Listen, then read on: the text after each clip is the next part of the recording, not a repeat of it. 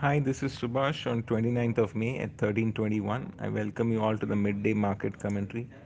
Markets are trading higher on Monday after a gap up opening. Selling pressure from the highs has curbed the gains. Nifty is currently trading near the lows of the day.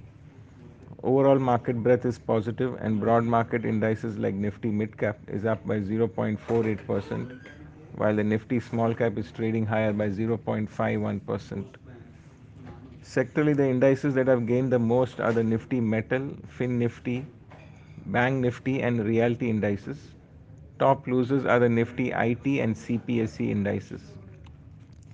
Stock-wise, ICICI GI, BAIL, India Bull Housing Finance, and Lupin have moved up, while GMR Infra, City Union Bank, Bosch, and ONGC have slipped into weakness till now.